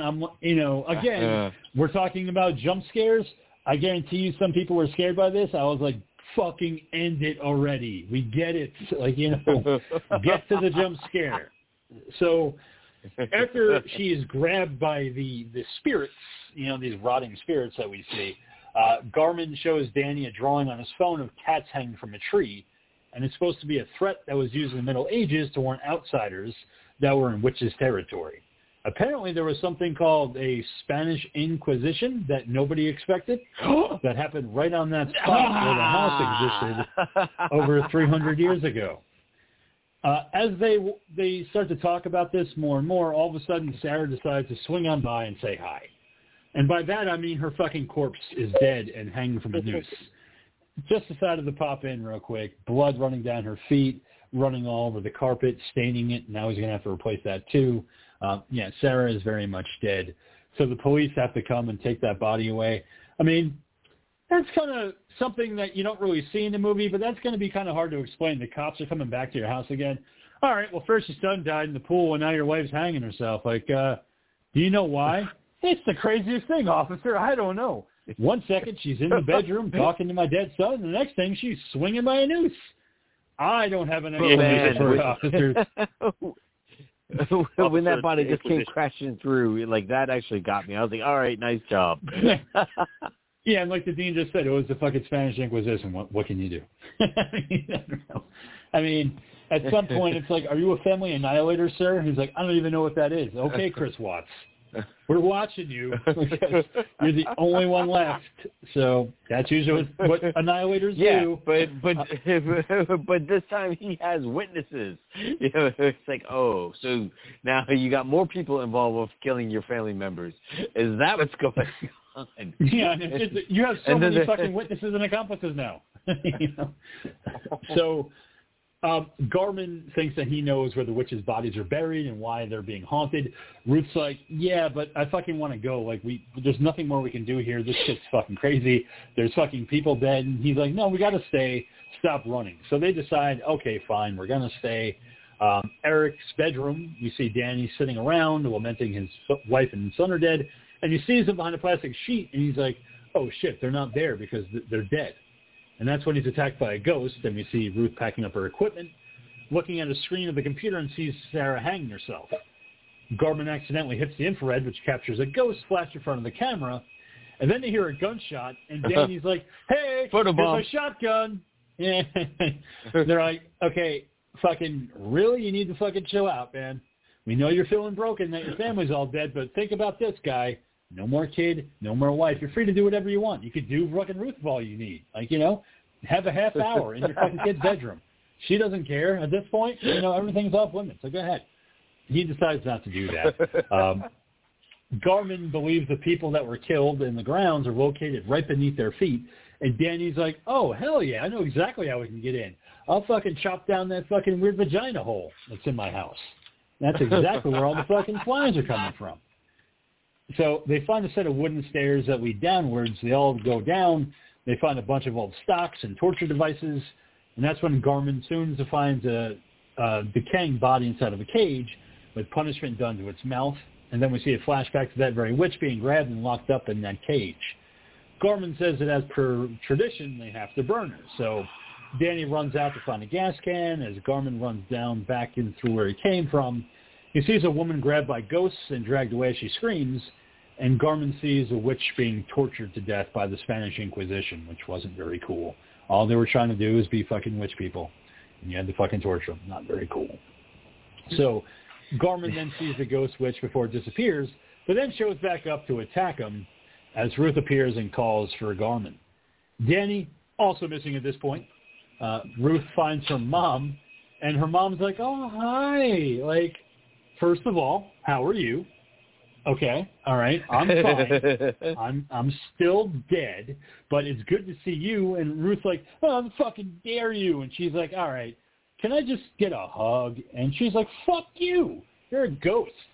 And that's when the mom just disappears, and Ruth is attacked by ghost witches. So Danny, meanwhile, is getting ready to burn that fucking witch, but he's also attacked by ghost witches. And Sarah and Eric show up in the garage, and they're like, hey, so here's the deal. If you kill that witch in the fucking basement that you didn't know we had, we're going to go away and disappear. and you definitely don't want that, do you? And he's like, un momento, por favor. I need to think about this for a second. Okay, they're both dead. I'm alive.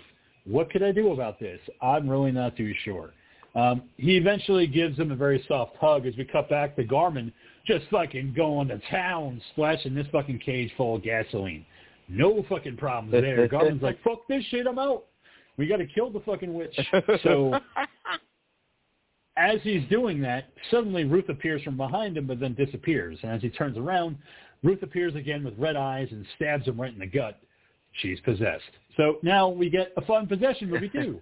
It's like we got ghosts, we got possessions. It's better than The Exorcist Believer because I'm actually following what's happening that's going on in this movie. So we also see that Danny is possessed because he has red eyes too as he pours gasoline on himself. So Garmin hits Ruth with the butt of the shotgun. Loved it. I just love when Garmin picks up the fucking shotgun and just bam! Fucking hits Ruth right in the face with the butt of it. And then shoots the witch body in the cage, which causes it to fucking burst into flames.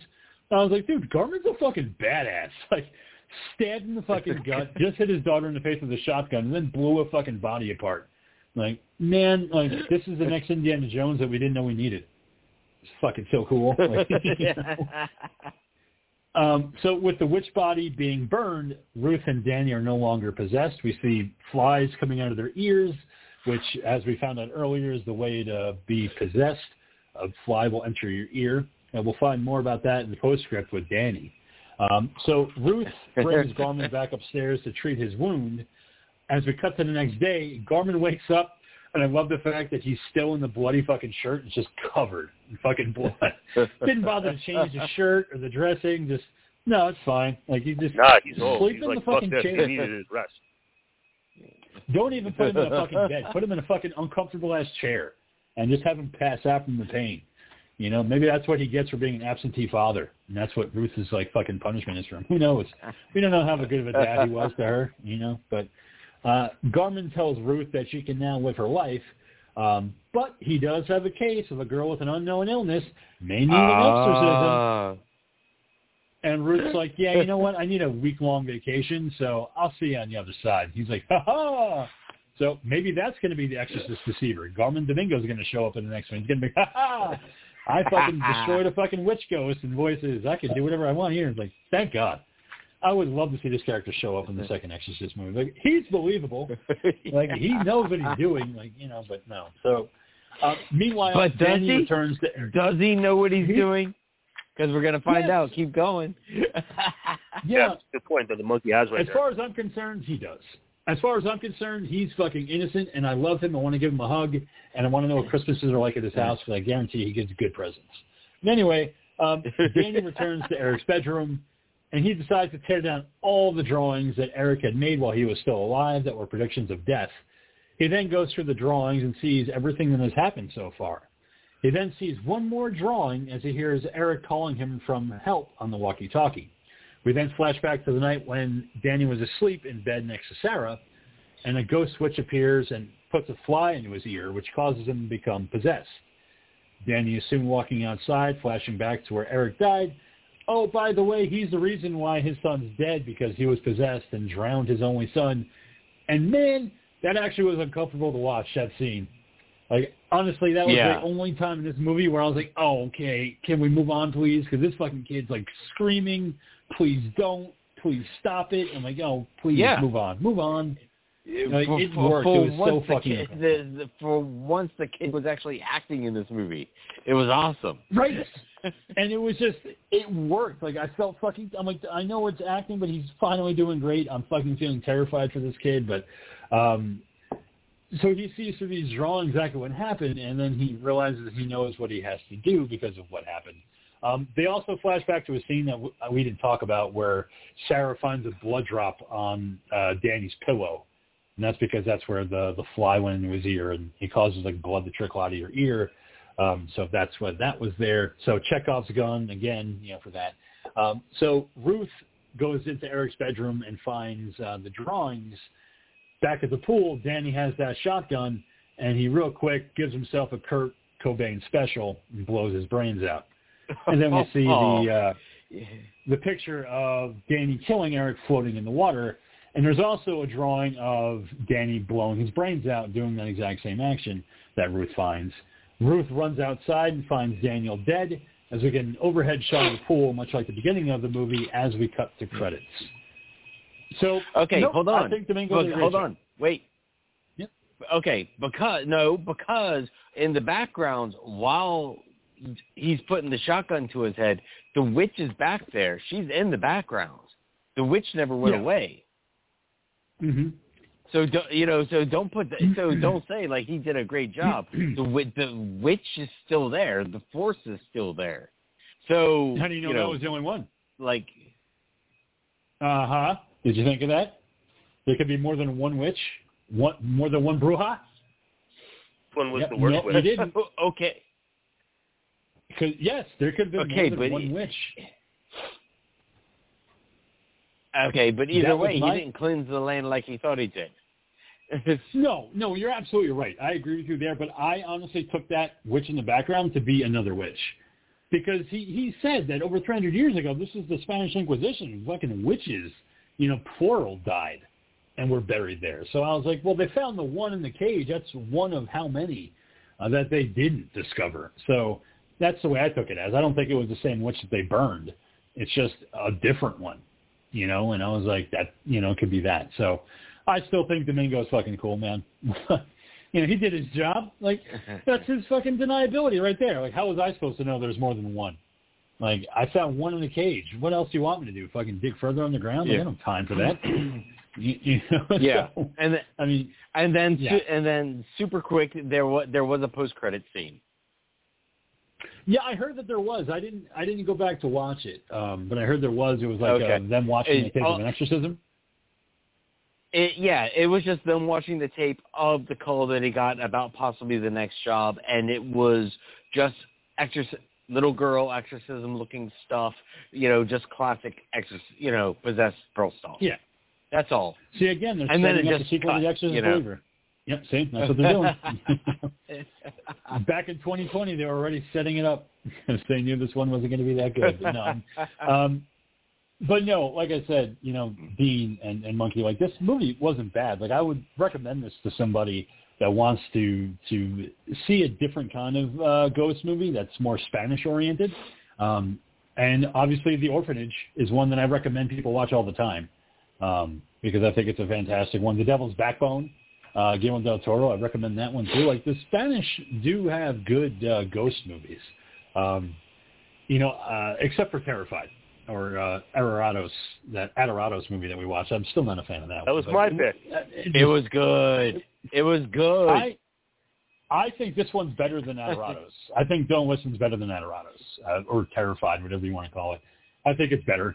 Even with the acting not being so great, I was kind of more engaged with the story than I was with Terrified, or Adorados. So either way, it was a good one to talk about. Yeah, so next week it is my pick. I was going to say, if you one of the things interesting, if you go back, if you really were to pay attention with the title of it, at least the don't listen title of it. If you were to really go back and watch like pretty much every interaction with every character, nobody is really listening to each other. And if they did, if they were really listening to each other, like none of this bad shit probably would have happened. Exactly. You're right, and they also say don't listen to the ghosts. They're liars and they'll trick you. So don't listen to the ghosts either. So it's a great title. Like I said, it is really interesting. Like, I did enjoy this movie. I wasn't miserable. Like I said, I just wish the acting had been a little bit better. But otherwise the story was good. The some of the effects are really good. But anyway, so next week hopefully the Ghoul will be back with us to talk about my film pick of the week because I want to do something kind of comedic. I also want to kind of do something that's more Halloween-oriented, the holiday that is. So I am going to talk with you guys. Please don't say Hubie Halloween. No. I would not do that to you guys. I'm not that mean. No, but I want to talk about a movie from 2007 called Murder Party, directed by Jeremy Saulnier. It is on Tubi. It's on all the free sites. All you have to do is type in Murder Party 2007. I think I've seen that.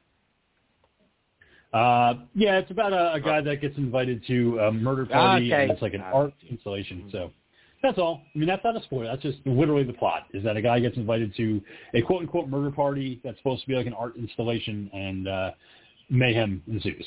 But yeah, it's available on all the free sites, so you guys could have at it. But I just kind of want to do something that's actually set on Halloween and something that's a little funny, because usually I try to take the horror and serious stuff, but I kind of had fun with Deadstream a couple weeks ago, so I kind of want to keep that going with, a murder party. So that'll be what we talk about next week. But anyway, thank you so much for hosting tonight, Dean. Thank you so much for the film pick. So why don't you go ahead and do your sign-off, Monkey? My pleasure. Oh, go ahead, Monkey. Go ahead, Monkey.